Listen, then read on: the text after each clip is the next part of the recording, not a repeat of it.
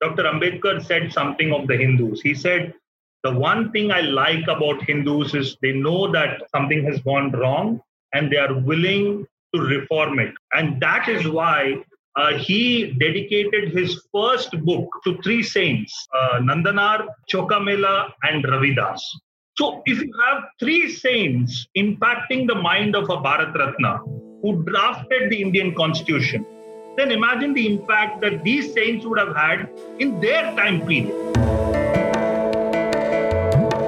Welcome to That's So Hindu, the podcast brought to you by the Hindu American Foundation. I'm Matt McDermott. In this episode, Suhag Shukla speaks with Sudarshan Rambhadran, Senior Research Fellow and Administrative Head at India Foundation Center for Soft Power. In addition to talking about the so-called soft power India holds in the traditions of yoga and Ayurveda, which seem to have spread to what seems like nearly every country on earth in the past 2 decades, Suhag and Sudarshan have an informative discussion on efforts to lift up the Dalit and tribal communities in India and how the Hindu tradition has been open to reform. Hope you enjoy it.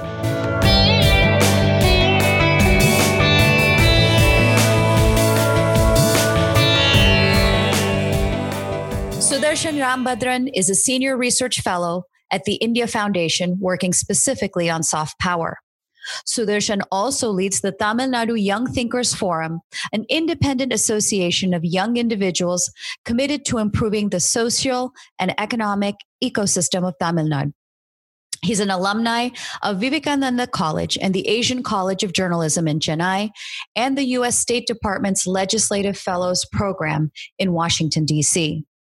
Sudarshan previously worked for the New Indian Express News Daily in Chennai and the Department of Information for the Government of Gujarat. He continues to write on social and geopolitical issues for a variety of online and print publications. I was first introduced to Sudarshan by Dr. David Frawley in the context of the first ever conference on soft power, which he helped organize in December of 2018. It remains one of the most impressive conferences I've attended and participated in. It brought together experts and thought leaders from around the world to discuss the value and potential of Indian soft power in the realms of tourism and cuisine, textiles and the arts, Ayurveda, spirituality and yoga, amongst other realms of Indian soft power. Sudarshan and I recently spent some time together in India at a more intimate conclave on Hindu Dharma, identity, and its role in global awakening. And I've also recently discovered that Sudarshan and I share a spiritual family in Chinmaya Mission. Today, we'll talk about his ideas and work on Indian soft power, as well as his laudable efforts towards Dalit and other subaltern community empowerment. Welcome, Sudarshan. Vanakkam and Namaste, Suhag ji. Great to e-meet you through this, or should we say pod meet you through this medium. Absolutely. So let's talk about soft power first. A lot of folks listening may not know what that is exactly, let alone know why there are academic treatises written on it, and now an entire department at India Foundation dedicated to it. So can you share with us your definition of soft power and, broadly speaking, your work to promote it? Well, soft power by its genesis is a Western term coined by Joseph Nye. And it's been 2 decades since this term has come about.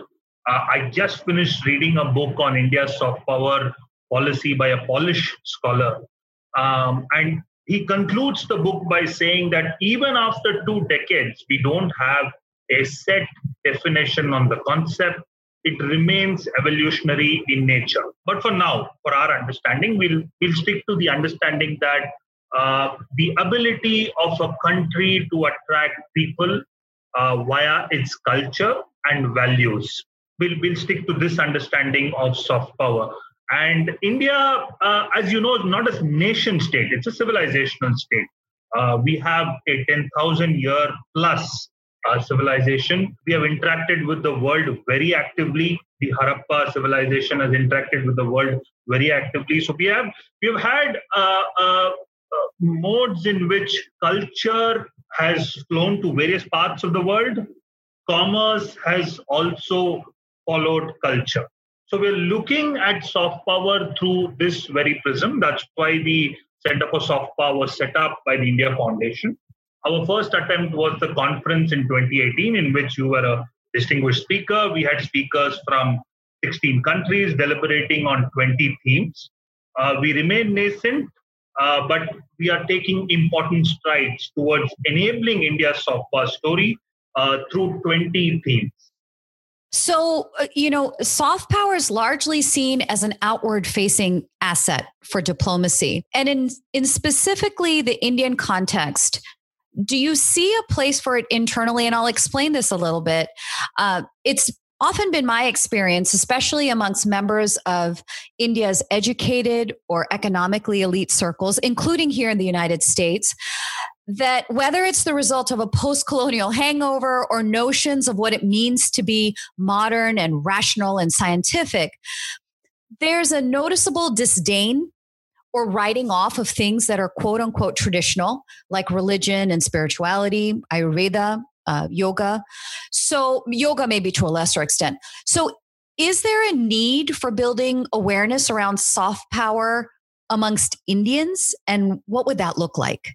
Oh, absolutely. Effective soft power abroad can be discerned only when you have strong Indian roots.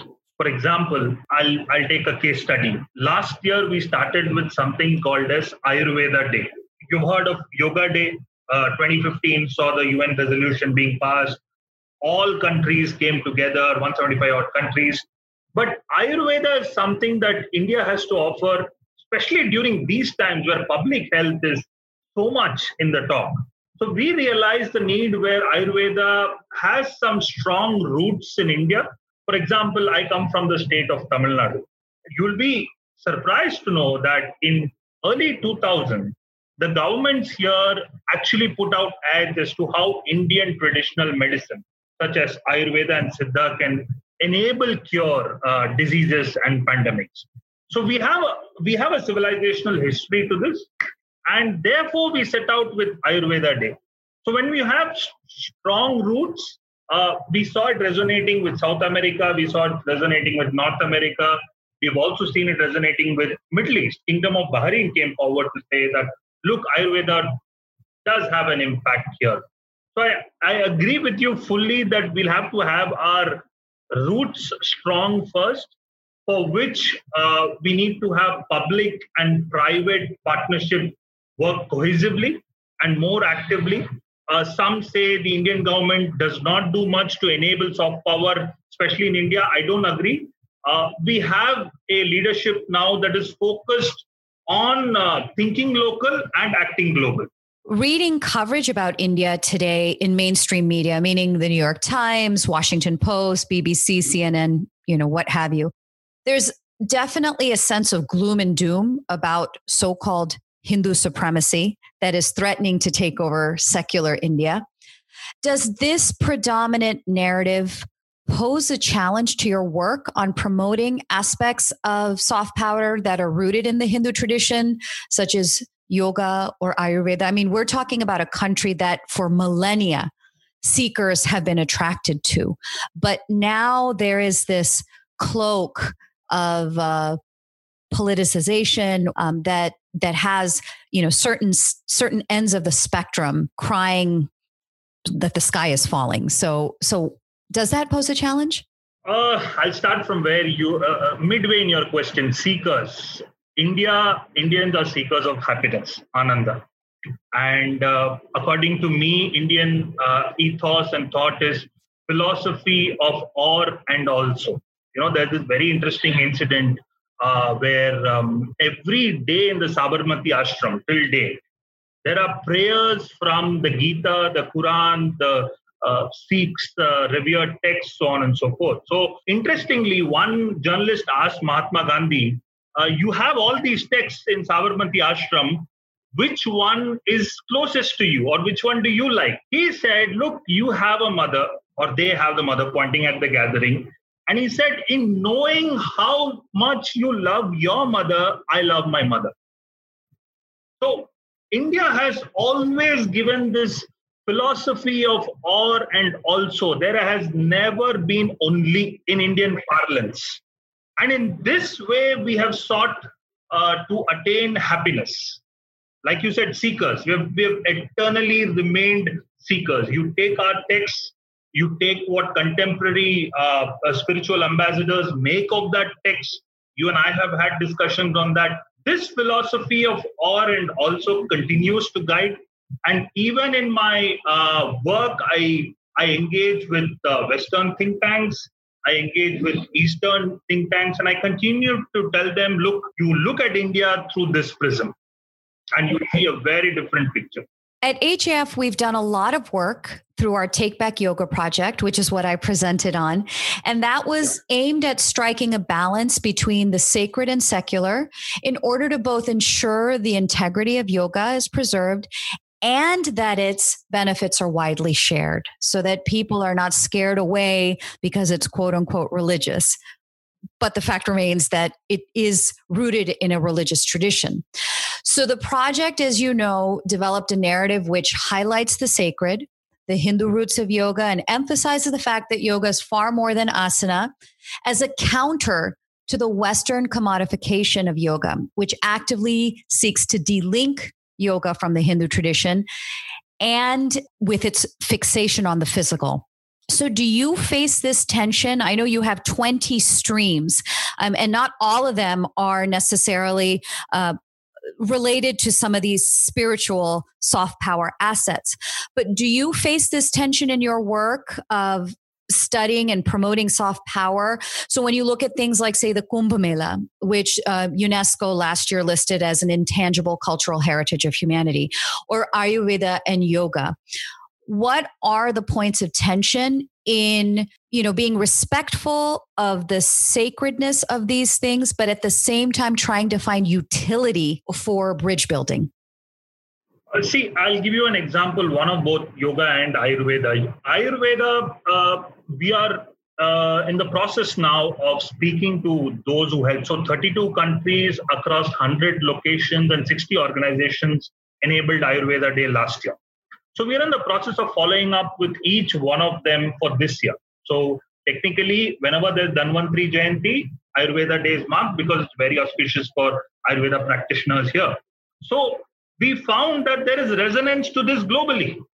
You had a Bahrain saying, okay, we'll do it on October 25th last year. We had a country like Poland. I was just telling you about a book in which the author presents a case study where India's soft power with Poland is not tapped into fully. But we had somebody in Poland actually saying, okay, we respect this date and we will do this at this date. So there is that level of commitment for this health science. Second, when we are doing these calls, we are also reiterating the importance of classical Ayurveda. So that is very key to retain. So if you want to even contemporize, so we are looking to contemporize it as a health science. You see, China has done it very effectively today with traditional Chinese medicine. In fact, by 2022, their goal is to institutionalize traditional Chinese medicine in each of their provinces. So this is the path that a communist country takes. So what lessons we can draw? So we are speaking of classical Ayurveda. How has it evolved with time? And how we can transport it as a health science and a way of life. This is what we're looking at with Ayurveda. Yoga, you so beautifully pointed out your work at HAF. You also presented that at our conference. We are also looking at yoga through inner work only. Let's go beyond this asana practice. I'm not saying, no, I'm a yoga student. I do my share of asanas daily. There is absolutely no disrespect to that. But there is so much more to yoga than that. So we have actually implemented this. I'll just share this in brief, that this year we are doing it as peace and sustainability through yoga. We pick up stories from Mahabharata, curated for the benefit of the yoga trainers. So we presume, and all yoga trainers are well versed in the Krishnamacharya tradition, Indian tradition, so they know the asana aspect. So we tell them for 1 hour, you go ahead, do your physical part of it. After that, for at least 1 hour, you discuss the story and discuss it as a reflective experience. They are all small curated stories, and you could also learn from them. You just express what you feel. So we tried to put that together. We started this experiment last year. and we are continuing it this year. And the one of the countries that's doing it very, very well is Pakistan. And second is Turkey. So we have these countries actually not ignoring the stories that we share. The practitioners are very true to the cause because we take them in on that. And there are people who read these stories, they come on calls, and then they curate it on their own. So we are also committed, like HAF and you, to explore inner work through yoga. It's definitely an untold story for sure. Well, it's an untold story, but reflective of the power when you name two countries that, if I based my understanding of foreign relations on the New York Times or whatever other mainstream media, these are arch enemies where there's no people-to-people connection and there's no other connection beyond the geopolitical narratives that are real. But to know that there's this sort of cooperation or conversation that's ongoing is definitely encouraging. And that is why, Suhagji, soft power connects people, connects minds, if I can use that word. And that is why it has to be central to foreign policy. I'm not against hard power, but that is why it is central to a country's foreign policy orientation. So, in addition to your work, I want to pivot a little bit now to a lot of the work that you're doing on Dalit and subaltern empowerment, that is working with historically disadvantaged communities. So a few weeks ago, you shared a message that caught my attention, describing, I don't know if it's a new initiative or an ongoing one, but the Ambedkar Ramanujacharya Seminar, which also has an award as part of it.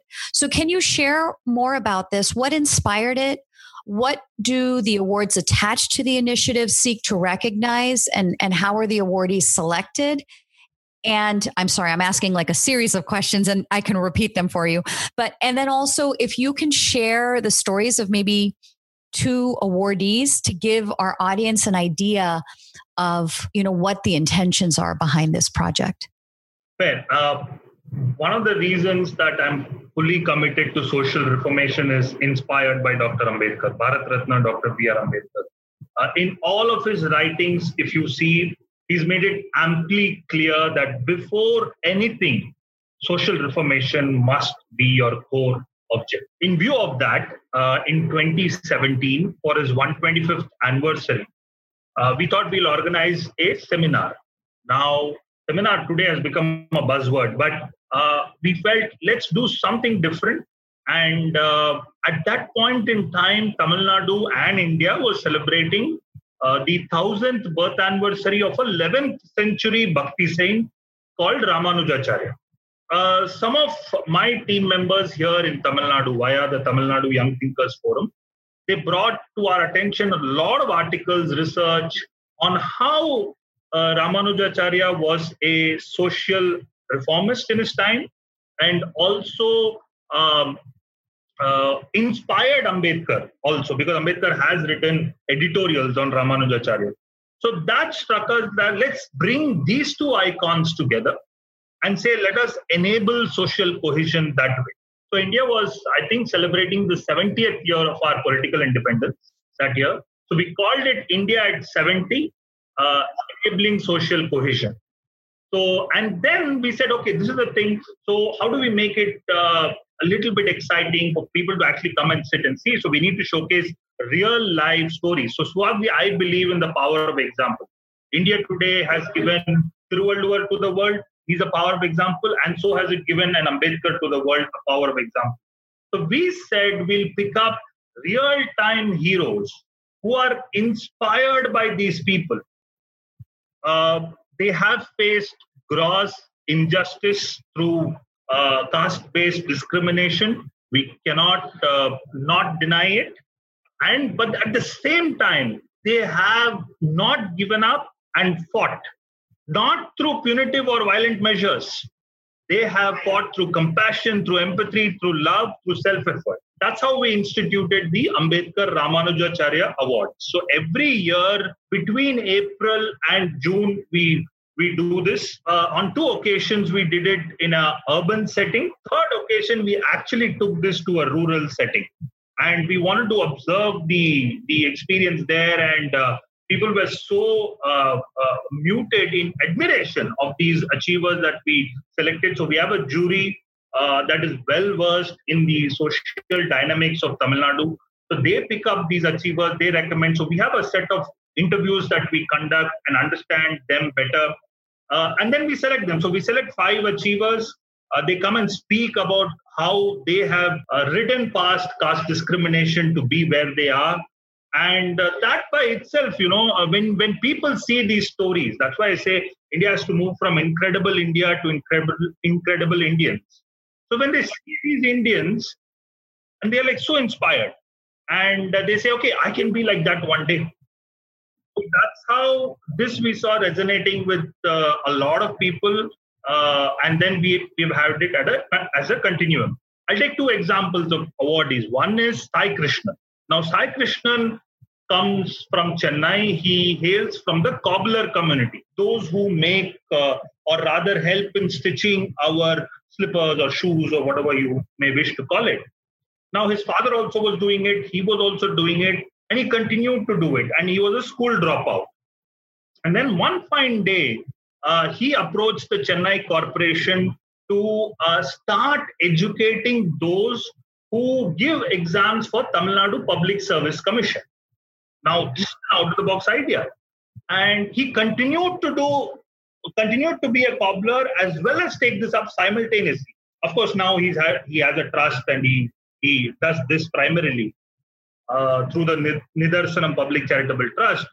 And the Chennai Corporation, that is the leadership level at the bureaucracy here, actually affirmed his request. And today he trains people to write that examination and clear that examination. Now, this is a powerful story. So Sai Krishnan is one. At the same time, you have a Shweta. Shweta comes from a tribe, a denotified tribe called the Narikurawa tribe. They unfortunately are not recognized as part of scheduled caste or scheduled tribe. Their fight is to get into the scheduled tribe category. Now, they have a beautiful culture in which several years ago, temple festivals were conducted by their community. Now, Shweta is the first graduate from that community. Now, I must add a footnote here that you will see these people, what do you call as hitting yourself? Like self-flagellating. So in the streets, to attract attention, this community does that. As a result, automatically people think that, hey, they are primitive. So that's another very subtle discrimination on our part. So actually, this community provides committed students of education, and Shweta is a live example of that. So these awards highlight the stories of a new and ascendant generation. And you've also written extensively on the need to highlight some of the historical stories of powerful women and men whose lives and message have had a transformative impact on Indian society, not only to empower members of subaltern communities, but also to combat entrenched attitudes and prejudices that we see held in Indian society, or to bring to light the essential meanings of our religious tradition, of the Hindu tradition, and what the core teachings tell us about what we owe to fellow mankind, to the planet, in terms of, equal vision and compassion. So you've written about people like Rani Jhalkari Bai, Sant Kabir, Guru Ravidas, Jyotirao, and Savitri Phule. Has there been academic study of these figures? I mean, it seems like they are such ripe topics for things like gender studies or subaltern studies. Are they covered in history books with any depth? And if not, what more can be done to highlight these stories? I think the inspiration came from both Guru Prakash and I, another dear friend. We started writing with our first profile on Ambedkar for a news daily. April 14th, his birth anniversary in 2016. when we wrote this column, there was a lot of organic, although a short piece, there was organic feedback that you must try and bring out from various quarters, that you must bring out more such stories of people. So then we sat together and decided that every month we'll pick somebody and start writing about them. And that's how this entire series came up. So there was a time that almost for 1.5 years, we wrote on people. And at a point in time now, people ask that where is the next hero? We wish to assure everyone that we'll be coming up with something unique soon on these heroes. So that is on the inspiration. Two, I think, Suhagji, more people need to read about them. We must accept that there have been glaring aberrations in the past. Dr. Ambedkar said something of the Hindus. He said, the one thing I like about Hindus is they know that something has gone wrong and they are willing to reform it, or at least few are battling to reform it. And that is why he dedicated his first book called The Untouchables to three saints, Nandanar, Chokamela, and Ravidas. So if you have three saints impacting the mind of a Bharat Ratna who drafted the Indian Constitution, then imagine the impact that these saints would have had in their time period. And that's what we are trying to do. And like Swami Chinmayananji said, youth have two responsibilities. You wipe clean the dirty mistakes of the past and you pave way for a greater future. So more and more people have to be open to reading about them, the atrocious, inhuman discrimination they faced, but they remained within the system. For example, Nandanar, his entire devotion was Shiva. That's all, nothing else. Yet he was denied access to the Sanctum Sanctorum. But his sheer devotion got him to the Chidambaram temple and he attained moksha. And there are several stories like this. I'm not saying this is just one. We start from Hinduism is incomplete without a Vyasa and Valmiki. Where will Hinduism stand today? A Vyasa, born to a fisherwoman, Satyavati, gave us the Mahabharata, gave us the Puranas.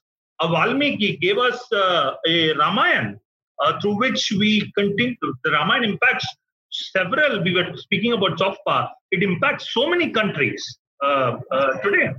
So I think your question of what should we do, we need to make a conscious effort of bringing in these heroes and write about them.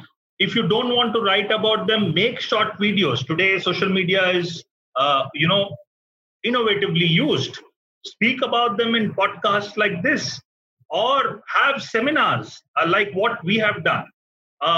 Award people, but contemporize them for the benefit of youth. Because as Martin Luther King said, we are not makers of history, but we are made by history.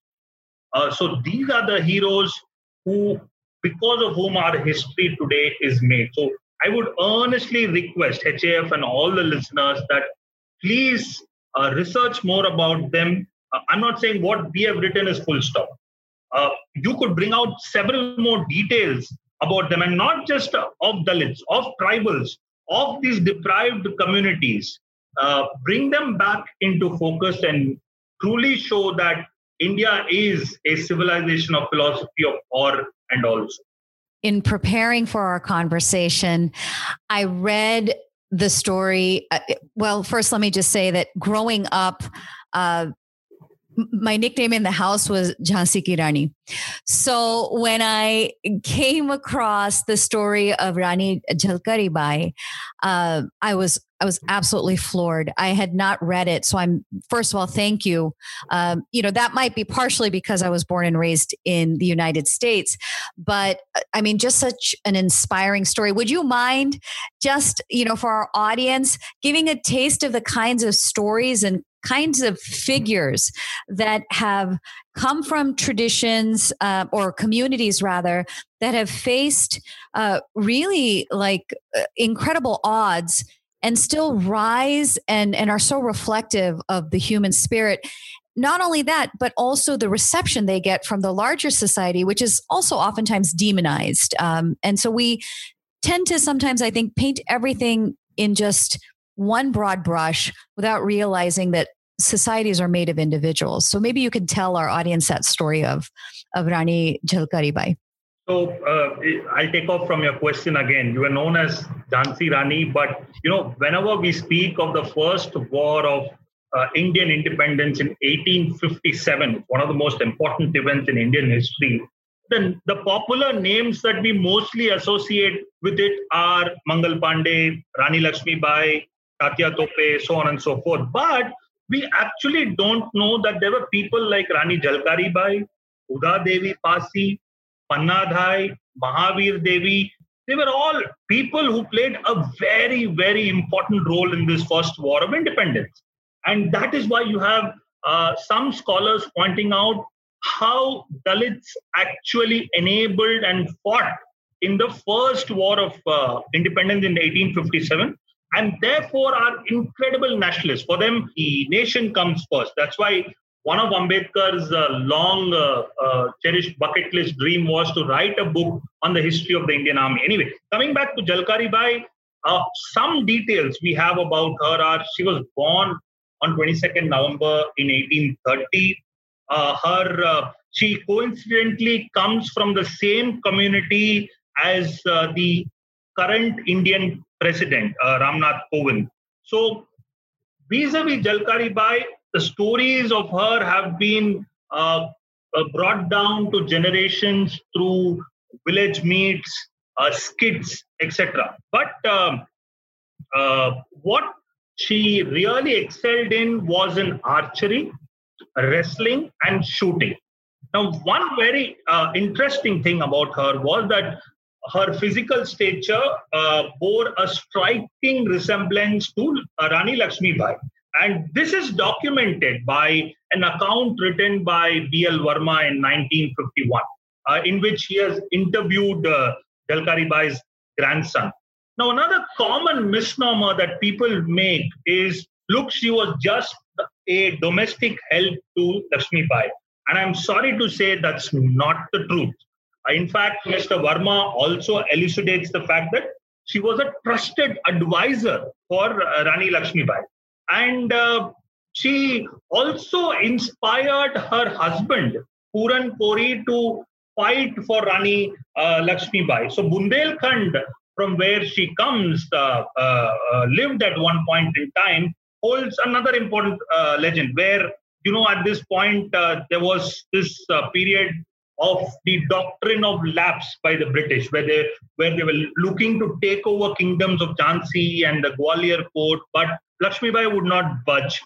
But in fact, the account has it that Jhalkari Bai disguised herself as Lakshmi Bai because she bore a resemblance to her, and she was in the front line as a ploy to let Lakshmi Bai escape the fort. And this is actually recounted in the famous Bollywood movie Manikarnika as well, if you see. So there is authentic evidence that this has happened. And Jhalkari Bai was also referred to famously as Durga, goddess Durga. So like I said, her legacy continues to survive through people's memory, through folklore, through folk stories and village squares, so on and so forth. But I'll tell you who actually played a very integral role in bringing back her to national conscious. Credit is with you. Kanshiram played a very, very important role in bringing back heroes like this into mainstream. So we had, the Bahujan Samaj Party, which he inspired and founded. They actually performed well in a election in Uttar Pradesh. And one of the reasons that analysts say that they contributed to them performing well was they brought back Jhalkari Bai into public memory. So this deep-seated patriarchy and individual feudalism, one sees in Indian academia, has to end, and we'll have to take inspiration from Jhalkari Bai. And I just end on Jhalkari Bai's story. So 2001, the government of India under Prime Minister Vajpayee released a stamp actually in honor of Rani Jalkari Bai. Excellent. Well, we'll look forward to different media in which you will continue to highlight these stories. And we certainly are looking forward to helping amplify these stories, but also to be inspired by them, more importantly. So I have one last question for you. At HAF, we've long admitted that, yes, caste-based discrimination is real and cuts across all religious communities throughout South Asia, that some have misused religion as a cover to discriminate against and mistreat others, that politics has further complicated the situation, and that the most effective means of eradicating social discrimination is to promote and uphold the fundamental teachings of Hindu Dharma, of our shared divinity and the need for equal vision. Every major modern Hindu spiritual leader has the same message, including our guru, Swami Chinmayananda. Yet, some Dalit activists here in the US are insisting upon a narrative that Hinduism is not a safe space for them, as they're not recognized as equals before God. Now, I don't want to take away from their experience where they may have been personally discriminated, but when we're talking about a theological or philosophical basis, what would the communities that you're working with say to them about their place in Hindu Dharma? You know, Swati, very interestingly, Ambedkar said of Swami Vivekananda, he is one of the most greatest Indians ever that the country has produced.